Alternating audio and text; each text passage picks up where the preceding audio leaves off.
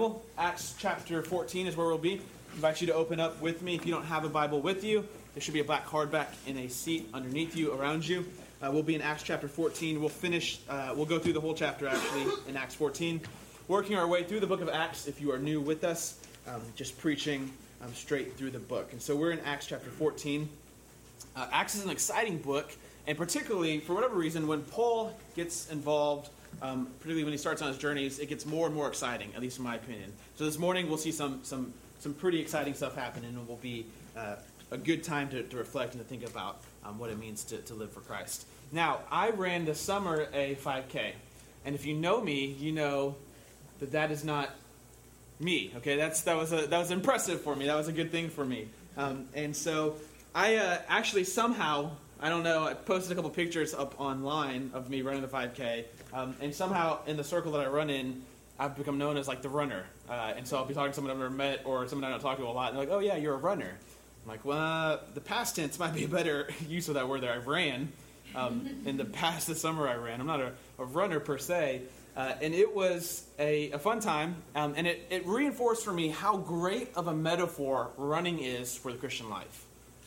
And the idea of running a race, of training, completing, keeping your eyes focused, enduring, and finishing strong. If you remember, it wasn't too long ago we preached the book of Hebrews, and that was kind of the big point of the book of Hebrews, is that you've got to keep going strong. You can't get distracted. You can't get thrown off course. You've got to continue to run the race well, is the metaphor he leads into in chapter 12 as he, the author, finishes kind of his sermon in the book of Hebrews. Run well. And so on the day of the race, after training for a few weeks, a buddy of mine was helping me run, okay? So he was going to run with me and help me meet my goals. I wanted to finish the 5K in under 30 minutes and run the whole way, okay? And what I learned is that every instinct I have about running is wrong. And so at the beginning of the race, I feel good, and I have a lot of energy, and so I want to run fast. I figure I might as well use it while I have it, right? And my buddy kept telling me, slow down, calm down, it's a long race, you're going to want some of this energy later on, so slow down, slow down. So when I felt good, he kept telling me to dial it back down. And then when I felt bad, which was most of the race, okay, 30 seconds later, he would tell me to keep going, okay? So about every minute in the race, I would start to slow down a little bit, and he would start griping at me, okay, keep running, you're not going to stop now. And it was just an interesting time. It was a lot of fun. And again, it just kind of cemented in my mind how great of a metaphor that is for our Christian lives, because there are times when we feel great and we're running full speed, and often maybe overexerting ourselves, and we can be told to slow it down just a little bit, and then probably more often than not, we're really tired, and everything around us and in us is screaming to stop, just stop, let it go, and we need people beside us to keep us going. In Acts chapter 14, Paul and Barnabas start this kind of marathon kind of race, and they have a lot of different things coming at them. And so it'll be interesting to watch how they navigate through it, okay? We'll pick it up in chapter 14, verse 1, and read through the chapter and talk about it, okay? 14, verse 1, Paul and Barnabas on their first missionary journey. Now at Iconium, they entered together into the Jewish synagogue and spoke in such a way that a great number of both Jews and Gentiles believed. But the unbelieving Jews stirred up the Gentiles and poisoned their minds against the brothers. So they remained for a long time, speaking boldly for the Lord, who bore witness to the word of his grace, granting signs and wonders to be done by their hands. But the people of the city were divided. Some sided with the Jews and some with the apostles. When an attempt was made by both the Gentiles and Jews with their rulers to mistreat them and to stone them, they learned of it and fled to Lystra and Derbe, cities of Lycaonia, and to the surrounding country. And there they continued to preach the gospel. Okay, you'll see a pattern here as they get started on the back end of their first missionary journey. So they've already visited a few cities. They're continuing to work in and around the Galatian area, okay? So if you're like me and you need a kind of a plan to read your scriptures during the week, to sit down and read the Bible, I would encourage you maybe this week, as we're working through Acts, to read the book of Galatians, okay? Paul writes Galatians to these believers, and probably not long after what we're reading happens here. Probably between chapter 14 and 15, Paul's writing Galatians to these churches, okay? And so it might be helpful as we're working through the book of Acts to read along with the books he's writing to these churches. So Galatians would be a good one to look at this week, and you'll even notice he's talking about some of the things that we'll see will happen here in this story. And so he comes in, again, remember, he's going to the synagogues first, he's preaching there, and then after that he'll move on to the Gentiles. Notice a pattern start here. Some believe, and there are signs and wonders that are done, so the Holy Spirit is working powerfully through them. And then some oppose Paul and Barnabas and rile up persecution against them, okay? They've got kind of these highs and then these lows as they go and announce the good news of Jesus. Let's keep reading in verse 8. Now at Lystra there was a man sitting who could not use his feet. He was crippled from birth and had never walked. This sounds a little bit like what we saw Peter do way early on in Acts. Verse 9, he listened to Paul speaking, and Paul looking intently at him. Interesting, that's also what Peter did when he had the same miracle. And seeing that he had faith to be made well, said in a loud voice, "Stand upright on your feet." And he sprang up and began walking. It's about to get really good, all right?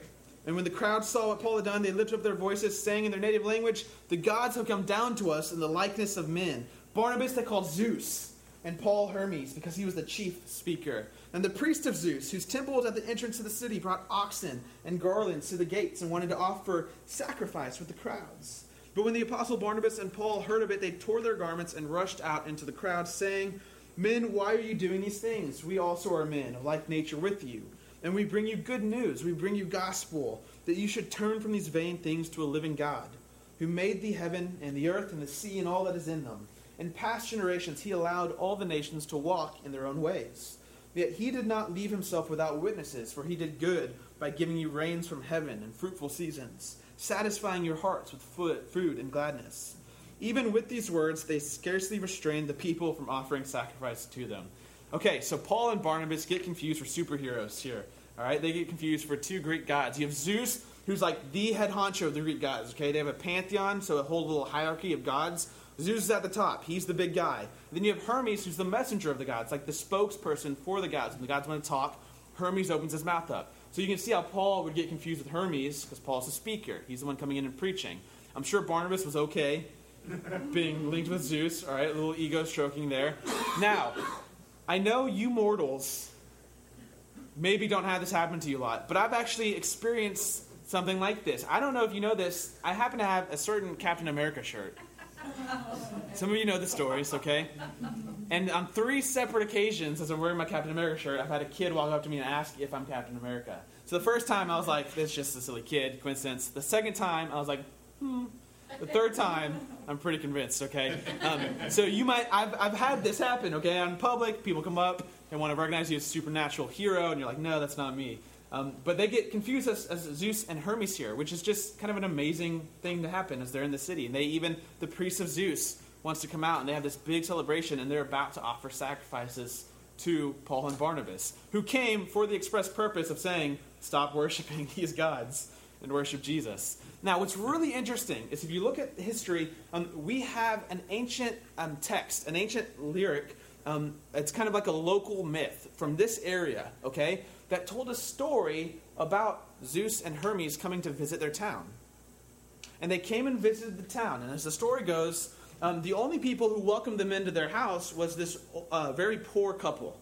And the poor couple welcomes them in, and they give them bread, and they give them drink, and they're reclining and eating together. And then at some point during the meal, they figure out this is Zeus and this is Hermes.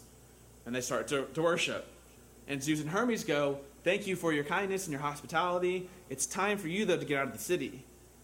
And the poor couple goes, why should we leave the city? And he goes, well, we're about to destroy the city. They didn't recognize when Zeus and Hermes came to their town. It's going to go very bad for them. So historically, what looks like is happening here is they're actually thinking this prophecy is being fulfilled, okay? This is kind of like a local myth that's running around their city. And they're like, Zeus and Hermes are here. We know how this story ends. We need to all welcome them and acknowledge who they are so that they don't destroy our city. And so Paul and Barnabas rip their clothes, run out, and they give them a really interesting introduction to the gospel, to the good news. And this is unlike anything we've seen so far in Acts. Usually when we see Paul or Stephen or Peter or one of the Christian leaders explain why they're there, explain the gospel, they start with the history of the Jewish people. But among this group of people, this polytheistic group of Gentiles, they take a step farther back than that and go to kind of the basics. So they go for straight Jewish monotheism, okay? There's one God. The ancient world lived in a culture of polytheism, which meant there were lots and lots and lots of little gods, a pantheon, and you had to cater to different gods to get them to do certain things for you.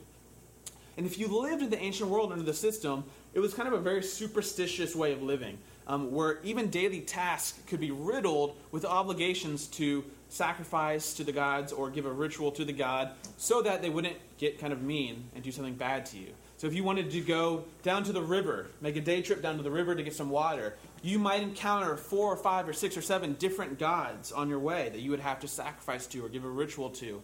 And in this context, there's this really unique idea, which was Jewish monotheism, which is there's one God. You can ignore all of the rest. The only thing you have to worry about is obeying and worshiping this one God.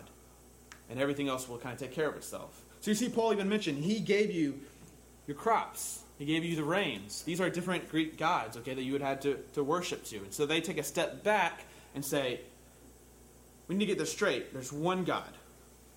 And the good news is that he's come and fulfilled his promises among us. Notice also that Paul and Barnabas are trying to explain to them that you don't worship things that are not God. There's a clear dividing line between God and creation. And for Jews and for Christians, that line is never crossed. It's never blurred. God's up here, we're down here. Anything created doesn't get worshipped. If it does, it's called idolatry. And it's really bad. God doesn't like it, and it typically doesn't work well in creatures' lives either. It typically works death and destruction in their lives. So they start to get worshipped as Greek gods. They try to slow them down. It's a funny little line here. Even with that speech, they barely didn't offer sacrifices, okay? They were just enough convinced not to do the sacrifices. We keep reading verse 19. But Jews came from Antioch and Iconium, and having persuaded the crowds, they stoned Paul. So he just went from being called Hermes to now being pelted with rocks. It's a big shift in attitude. And dragged him out of the city, supposing that he was dead. But when the disciples gathered around him, he rose up and entered the city. And on the next day, he went on with Barnabas to Derbe. Just like nothing ever happened. Just like that's just run of the mill, okay? He was stoned, they thought he was dead, he gets up, next city. Just business as usual for Paul. Verse 21, when they had preached the gospel to that city and had made many disciples, they returned to Lystra and to Iconium and to Antioch, strengthening the souls of the disciples, encouraging them to continue in the faith, and saying, look at this, through many tribulations, through much suffering, we must enter the kingdom of God. And when they had appointed elders for them in every church, and with prayer and fasting, they committed them to the Lord in whom they had believed. Okay, notice in verse 19, what's starting to happen is Paul will go into a city and preach, and then these Jewish people will come in behind him and subvert the message he had given to them. If you read Galatians this week, you'll see him talk about these people.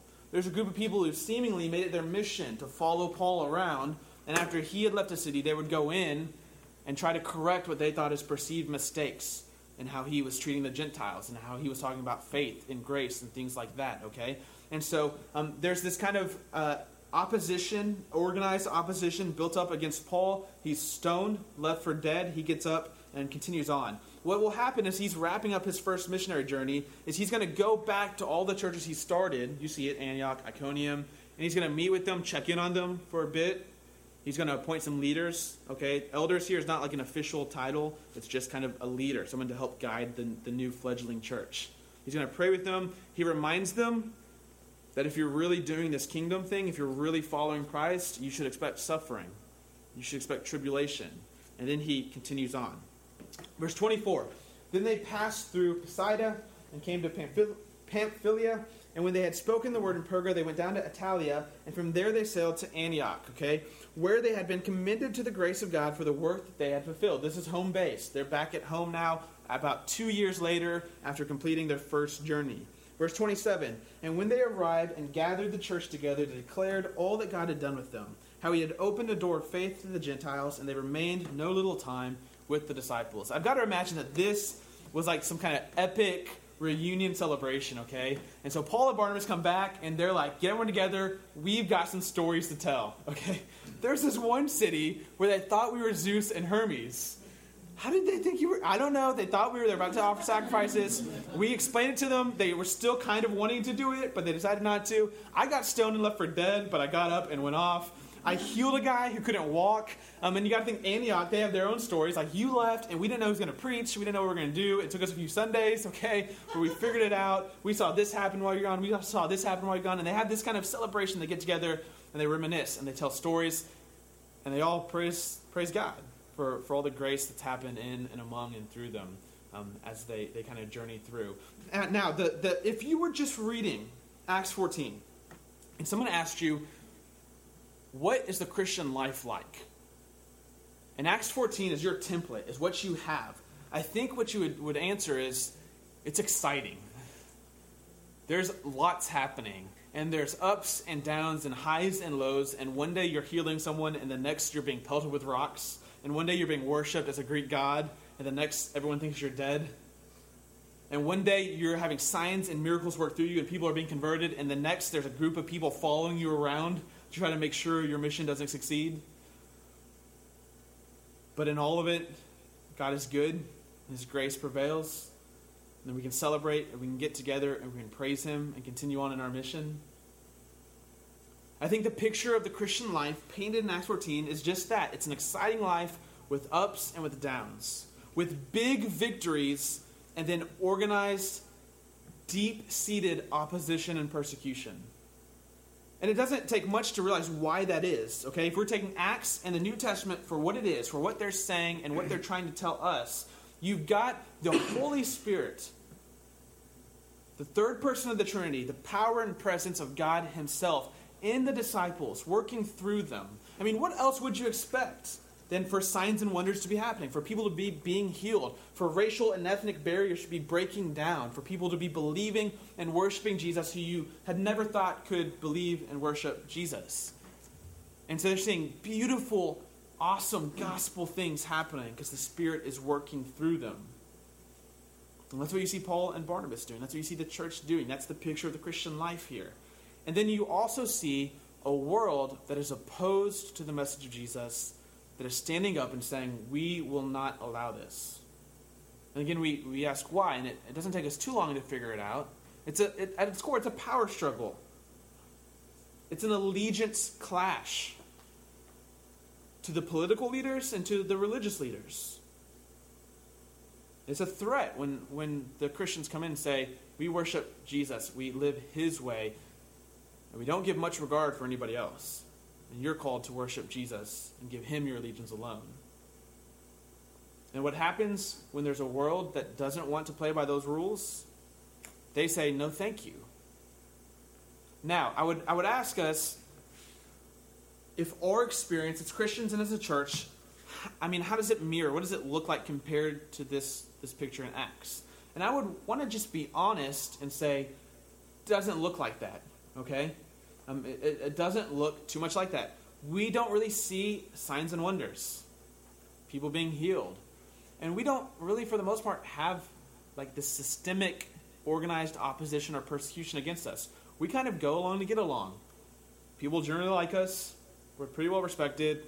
Everything's kind of status quo, and we're moving along with everybody else in history.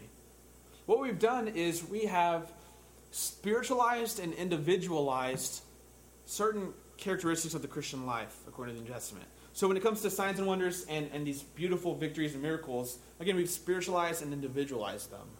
So instead of looking for like dead people raising from the ground, or sick people being healed, or huge barriers between people being broken down, we look for someone feeling like they're forgiven. And we say, look at the Spirit work there. This is a victory to celebrate. This is a high in the Christian life. We look at someone defeating an addiction, someone finally overcoming this personal, private sin in their life, and we proclaim that's our victory. That's the Spirit working. And so in a sense, we kind of downgrade a little bit. Not that those things aren't good, but that's really not what the New Testament is portraying. That's kind of the victories and the power and the beauty of the gospel. And then we do the same thing to persecution. Okay, so we look at texts like Jesus in the gospel saying, carry your cross. If you're going to follow me, pick up your cross and be ready to carry it. And we do what with texts like that? We say, well, that means this person's just not going to particularly like you. There's going to be tension in that relationship. Or we say, well, it's that sin that you're going to struggle with for most of your life. Or we say, well, your foot hurts a little bit. That's your cross to carry. And again, in the New Testament, it was literally, you're going to pick up a cross.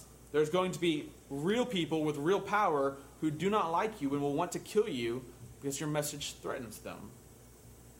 And we've kind of, again, spiritualized and individualized so that we don't match up too closely to the experience, to the life that Paul and Barnabas are leading here. And I want to ask you, what's changed? Why the big disconnect between us and then Paul and Barnabas? Is it that God has changed? Is it that the way he operates or wants to operate, or the way we let him operate, those kind of things, has that changed? I mean, has the Spirit changed? Is he seeking to do different things in the world around us? I would have to think not. I'm not sure that I've ever seen or encountered something that would lead me to believe that there's been a big change in the way God operates and the way he treats his church and the way he works through them. And I would think, again, if we look, we've talked about this a bit the past few weeks, if we look at the experience of the church right now globally, they're living this out. I mean, they're seeing these things happen. They're experiencing this persecution, this opposition, which might put the spotlight back on us. Perhaps we have, by either shrinking the gospel and its demands, its radicalness, or by just getting distracted or comfortable, perhaps we've, in a sense, shrunk back from the fullness of the Christian life as it's portrayed in the book of Acts. Paul and Barnabas, they have this real exciting life. And sure, they're exceptional characters. Even in the book of Acts, these are exceptional characters. But this is fairly consistently portrayed about the church. The Spirit's working through them powerfully. And because of the very message that they have, people who do not believe feel threatened and want to oppose it. Now, I would wonder out loud if there's something there for us to repent of, if there's something there for us to seek after, if there's something there for us to at some deep level in our hearts and in our minds, cry out to the Lord and say, would you work more powerfully in our lives and in our midst? Would our belief in Jesus be so real that it would threaten people who aren't committed to the same things? I mean, you've got to realize that that's kind of according again to the Scriptures, believing in Jesus threatens the very power structures, the very systems the world's been built on, opposed to Jesus. And you've got to think that if we're being Christians and there's not that kind of systemic opposition to us, perhaps we're not really being Christians. Perhaps we've shrunk the message down a bit. I think there's also a lesson to learn here with the fact that perhaps our experience is not as extreme as Paul and Barnabas'. There's also a lesson to learn here in endurance. I think what Christians need is emotional and spiritual and physical endurance, stability, maturity, the skill to navigate through life's ups and downs, to navigate through the highs and the lows, particularly the highs and lows of being a Christian. Okay, there's a big difference between the Christian life and just the life in general that all humans lead. You always got to be careful if you're at a church. Okay, I always get kind of cautious when I'm hearing a sermon, and it sounds just like a self-help book. It sounds like something you could have picked up on the TV or heard Oprah say or things like that, right? There's nothing wrong with 3 great steps to have a better relationship with your kids, but what's distinctively Christian about that? I mean, what is the gospel message in that? And there's a different message to Christians who are experiencing these ups and downs as they follow Jesus of how they can maintain stability and endure through the end. And I think you see that here with Paul and Barnabas. No matter what comes their way, they continue on. They're unfazed. On good days, when their miracles are happening, then on bad days, when everyone thinks they're dead, they continue on. And they come back to Antioch and share their joys and their struggles and pray together and rejoice together. Youth ministry over the past 25, I'm told by people older than me, even longer than that, has gone through a period of intense failure. And we're seeing it play out in the Western church. Youth ministry has been built on events. It's been event-driven. It's been a high-driven, okay? So what we do is we have camps and retreats and little events that pump people up on a spiritual high and get them just enough juice in their system to keep going. And then what happens is they get back to the world, they get back to their schools, and to their families, to their friends, and it fizzles out, okay? It leaves, they get distracted, they're not surrounded by the same environment. But the good news is they only have to wait 2 months. And there's another, go look at a youth calendar, okay, at your typical standard big church. Every 3 months, you've got a big event. Why? Well, that's the only way we can keep them going.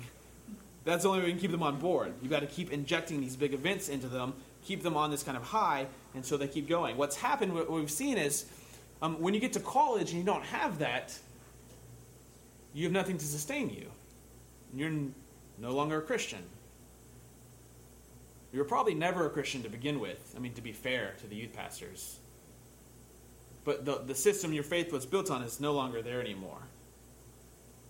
You see this even with adults who aren't in the same kind of big rock show event system, but Sunday to Sunday living. There's a big difference between Sunday to Sunday faith and then a Monday, Tuesday, Wednesday, Thursday, Friday, Saturday faith, where Sunday is a time to recharge and get your bearings straight again, and then go back out into the world and live it Monday, Tuesday, Wednesday, Thursday, Friday, Saturday. Not only is a Sunday to Sunday or event to event faith not healthy, it's also dangerous. Because whatever kind of highs or middles you experience in your Christian life, you're going to experience lows. In fact, Paul says if you want to be sure that you're in the kingdom, look around and see if you're suffering. I mean, is there some serious tribulation in your life, in your past, or headed your way? That's how the kingdom arrives. That's how you enter it. You have to die to the old world and rise to God's new world. And when a low hits you, like hits you in the face, like it's all up there, Sunday to Sunday is not going to sustain you. It will fall out from underneath you very fast. Event to event is not going to sustain you. You won't have that again, emotional, mental, spiritual stability to be able to navigate through the highs and through the lows. To be able to narrate when you see a big victory happen in front of you and through you, a sign and a wonder. And then to be able to narrate when it looks like the whole world is against you and everything you're doing is failing. And to be able to keep going. To be able to continue running the race. I would want to suggest this morning maybe 4 things, 4 tools that you and I could cultivate in order to help us stay faithful through the highs and through the lows, through the ups and through the downs, okay? The first one is training. We have to be prepared before it hits. We have to be prepared before we're getting stoned, before there's organized opposition against us. We have to have been studied. We have to have been taught. We have to have spent time on our knees in prayer, getting closer to the Lord, so that we have that foundation when we're out in the field, when we're out preaching and talking and praying and being persecuted. Much like a runner needs to spend weeks, months, years in advance training, building up stamina, building up skills, building up muscle groups before they're ready to actually run the race. Another thing that maybe the second tool we could cultivate to be able to do this successfully would be faith. And the Christian faith is a very specific kind of faith, and I've tried to impress this a lot. Christian faith is objective, which is a big difference from a faith that's subjective. A subjective faith is dependent on feelings and emotions and circumstances. An objective faith is completely separated from you, from how you feel, from what you're thinking, from what's happening to you. It involves that, but it's separate. It's not touched by your subjective experience. The Christian faith is a belief, and I think if we can cultivate this will help us, again, navigate through the highs and the lows. It's a belief that ultimately something is true, that Jesus has died and resurrected, God's promises are being enacted, and it really doesn't matter if you believe it or not. That doesn't affect its truthfulness. It doesn't stop being true if you don't believe it. And it doesn't stop being true if you don't feel it. And it doesn't stop being true if you decide to abandon it, or if you have lots of doubts about it. And that kind of faith will be able to sustain you through intense, dark, deep periods of your life. Versus the kind of faith that some of us have been sold on, which is benefits-driven and feeling-driven, okay? And this is, again, I hate to pick on youth ministry here. This is another failing of our youth ministry. We sell kids the gospel. it's going to be really good for them, right? It's going to do this for you, and this for you, and this for you, and this for you, and this for you. If only you had Jesus, your life would be that much better. And then what happens when your life starts to not feel that much better? You find a new strategy. Jesus is not working for you anymore. Or what happens when you hit that spot and it just doesn't feel real to you anymore? When you just have lots of questions, nothing around you seems to work. Or when you feel like you're doing the right thing, but there's a group of people following you, working against everything you're doing. At that point, you're going to need a faith that's objective, that you can stand on despite your experience. I was talking to a friend of mine recently, and he is a very strong Christian leader, and he confided in me that it's been about 2 years for him in a dry season, where he has felt like God has shut him off. Hasn't spoken to him, hasn't come close to him. He's frustrated. He doesn't want to be doing what he's doing. He feels like the Lord's giving him desires to go do things that he's not been able to do. The doors have been closed in his face. And he said, 2 years. I'm running on fumes here. And it was an interesting conversation because as he said that, it didn't seem like he was asking for help. Like saying, and I think I'm about to stop. I think I'm about to run out. It was more of just this is a matter of fact. This is how it's been for the past 2 years. And as I was thinking about it, it was because he's really nailed this down, this idea of what faith really is. That if he goes 12 years without hearing anything, it doesn't change what Jesus has done. It doesn't change who he is. It doesn't change his invitation to worship and to obey and to trust. He has this kind of objective faith, and that will sustain him through periods where he doesn't understand what God is doing in and among and through him. So just training, faith, we might say you need a team, okay? You need a community of people. I needed my buddy when I was running to be able to tell me to slow down. And then more often than not, to tell me to keep going. I wanted to stop. When I run, what happens to me is about 45 seconds in, or a minute, depending on how good I'm feeling that day, my entire body starts sending me one big loud message. Stop doing this. There are so many other things we could be doing right now. This is the worst. This is not a good idea. And it's really a struggle to keep going. Particularly because it's so easy to stop. It's so easy to just say, and I'm done. I feel way better now. And I need a buddy to be in my ear and say, I'm not going to let you stop. Keep going. Run. And I need a buddy who had run before to tell me how to prepare to get ready. We need community, I think, if we're going to have any shot of faithfully enduring to the end. Of living out the gospel in such a way that Paul and Barnabas are, and continuing and staying steadfast. Over the past few months, I've been trying to work out some characteristics of genuine community in Sugar Land, Texas. What might it look like? What are some signposts? What are some checklists that you could have for? Do you have that team around you? And so I've worked out a couple. One, I think you need people around you that you enjoy, you're friends with. You have shared hobbies and interests. You're genuine friends. And that has to be a big part of it. You spend time together, you laugh together, you play together. There's this playfulness. There's this enjoyment of the relationship.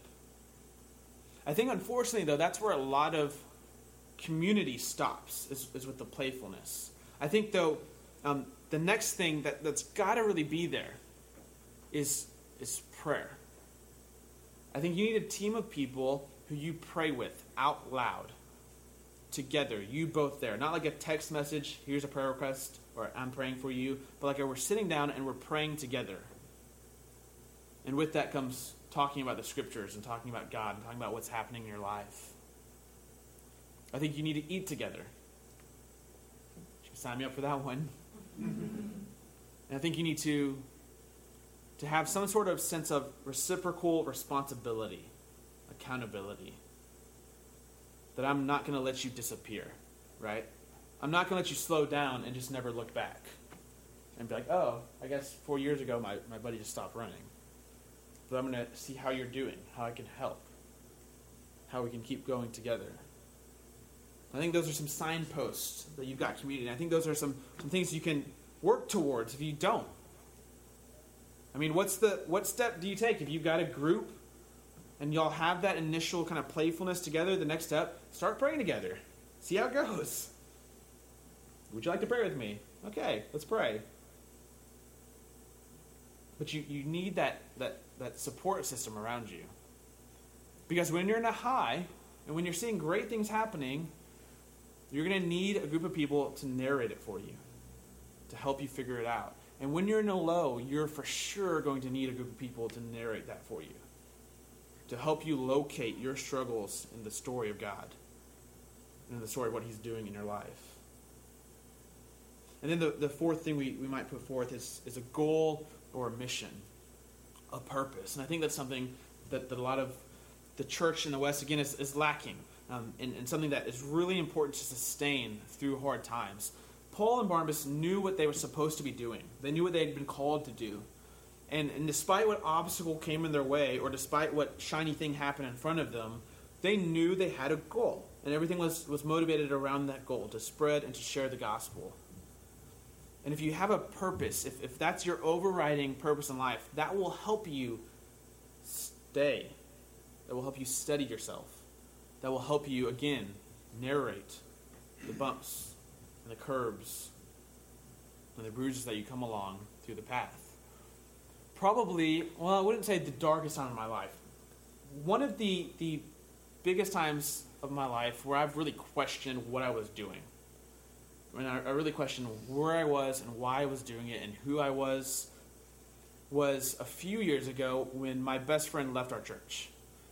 Most of you know Adam. Most of you remember Adam. Adam and I were both at the church here before either of us were on staff or in leadership or anything like that. And we used to just walk around the neighborhood and talk about theology and talk about our lives and what God's doing and where we need help. And we talk about the church and we dream about how the church could be and how it can engage the community around us. And then from there, we were in the band. And then from there, I was the pastor and he was the youth pastor. And it was always just kind of this team effort. And then Adam graduated and had to get a full-time job. I still hold it over his head. And he left. He left us.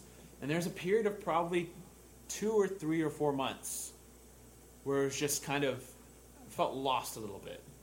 Like I needed someone to remind me why I was here and what I was doing and why it was worth continuing to do. Why not go find something else to do? And what sustained me through that time period was a sense of mission, of purpose. Was a sense of, despite the obstacle that was now present in front of me and the confusion that I had now, there was like a vision. There was something we were headed towards that hasn't changed, that hasn't disappeared, that hasn't been obliterated from possibilities. And that goal, that mission, helped me continue, helped me keep walking, helped me stay faithful. And I love verse 27 here. They arrived and they gathered the church together and they all declared what God had done with them, how they had opened a door of faith to the Gentiles. They stayed no little time. There's a Lucan euphemism right there. They spent a long time together celebrating. They stayed no little time together, just enjoying themselves, sharing stories. I've always said one of the things I hope for here at our church is that in 5 years, or in 10 years, or in 15 years, I mean, some of us will move away, some of us will change locations, jobs, commitments, but we'll see each other, or there'll be a reunion, or we'll still be here and we'll just be talking. And we'll be able to look back, and we'll have all these stories of what God did. And we'll be able to say, do you remember when that happened? How awesome that was. Do you remember we saw that kid really get it and really receive Christ as his own, as his Lord? Do you remember when we saw that family really healed? And then do you remember that time when things were not going well at all? Do you remember that time when it seemed like everything we were doing was not working? Like everything around us was just opposed to everything we tried to do. And we'd be able to share stories and rejoice and just be thankful about all God has done. And the only way we can get there, the only way we will be able to traverse that land is if we start to develop the skills we need to be faithful, to endure. The first step is really buying into what's happening in Acts and believing that it could and is and still will happen among us.